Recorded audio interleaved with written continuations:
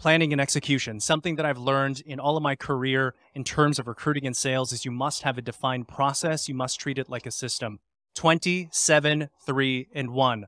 Line up 20 prospects, reach out to all of them. You'll probably connect with 7, interview with 3, and land 1. You can constantly fill your funnel throughout that process, but remember those numbers. Just like Jim Rohn says, the more that you perform an activity, a ratio will appear.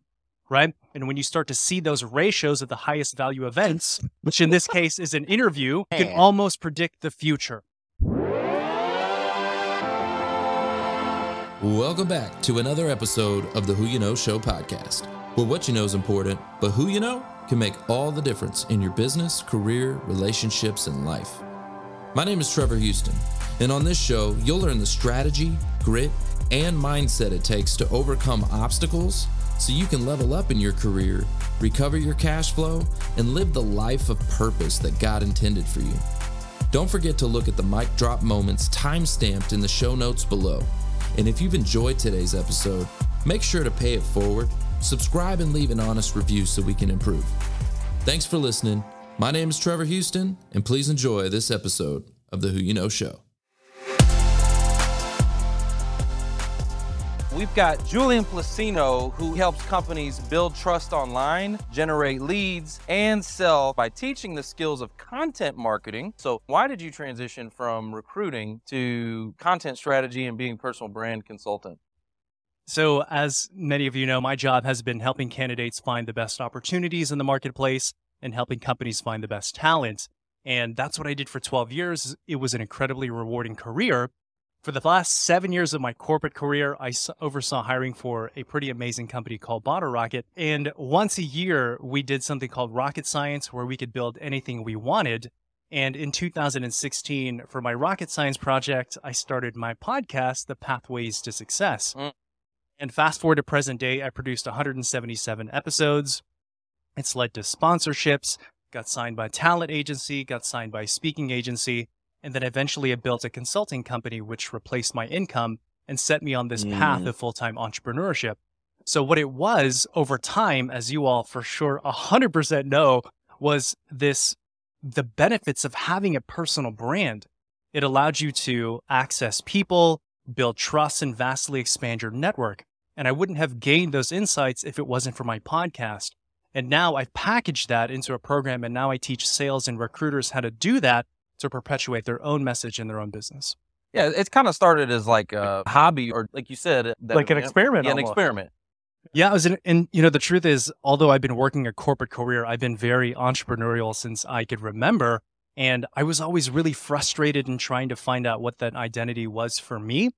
And 2016, when I started this podcast, was the first time I ever started something just for the pure love of it. And from that came all of this abundance. It allowed me to stop worrying about, money and acceptance and likes and things like that, and just focus on the art. And from that, I got good at this one particular thing, gained these insights, and now I can use them to serve other people. Natural progression, it probably seemed like, doesn't it?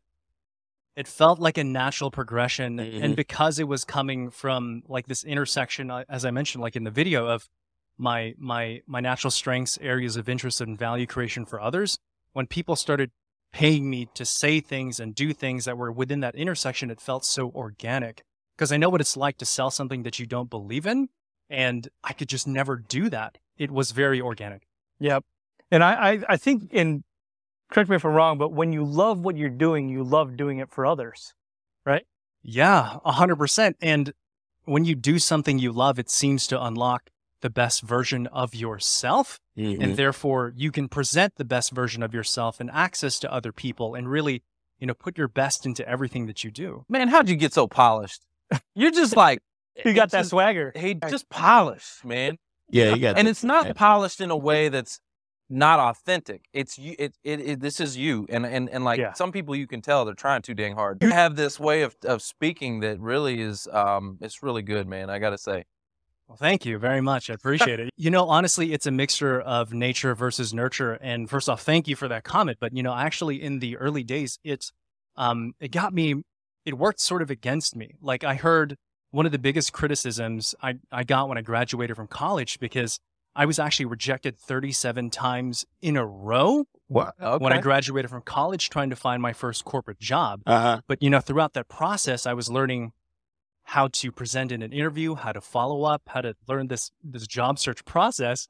And of course, the one company that made me an offer was Robert Half International, and that started my recruiting career. Oh, okay. So instead of spending every waking hour of my day trying to find a job for myself, I then began a career helping other people do that. So, but yeah, in the beginning, the criticism was it seems over like too polished, and I can't tell if you're sincere, but that naturally is the way that I talk, you know?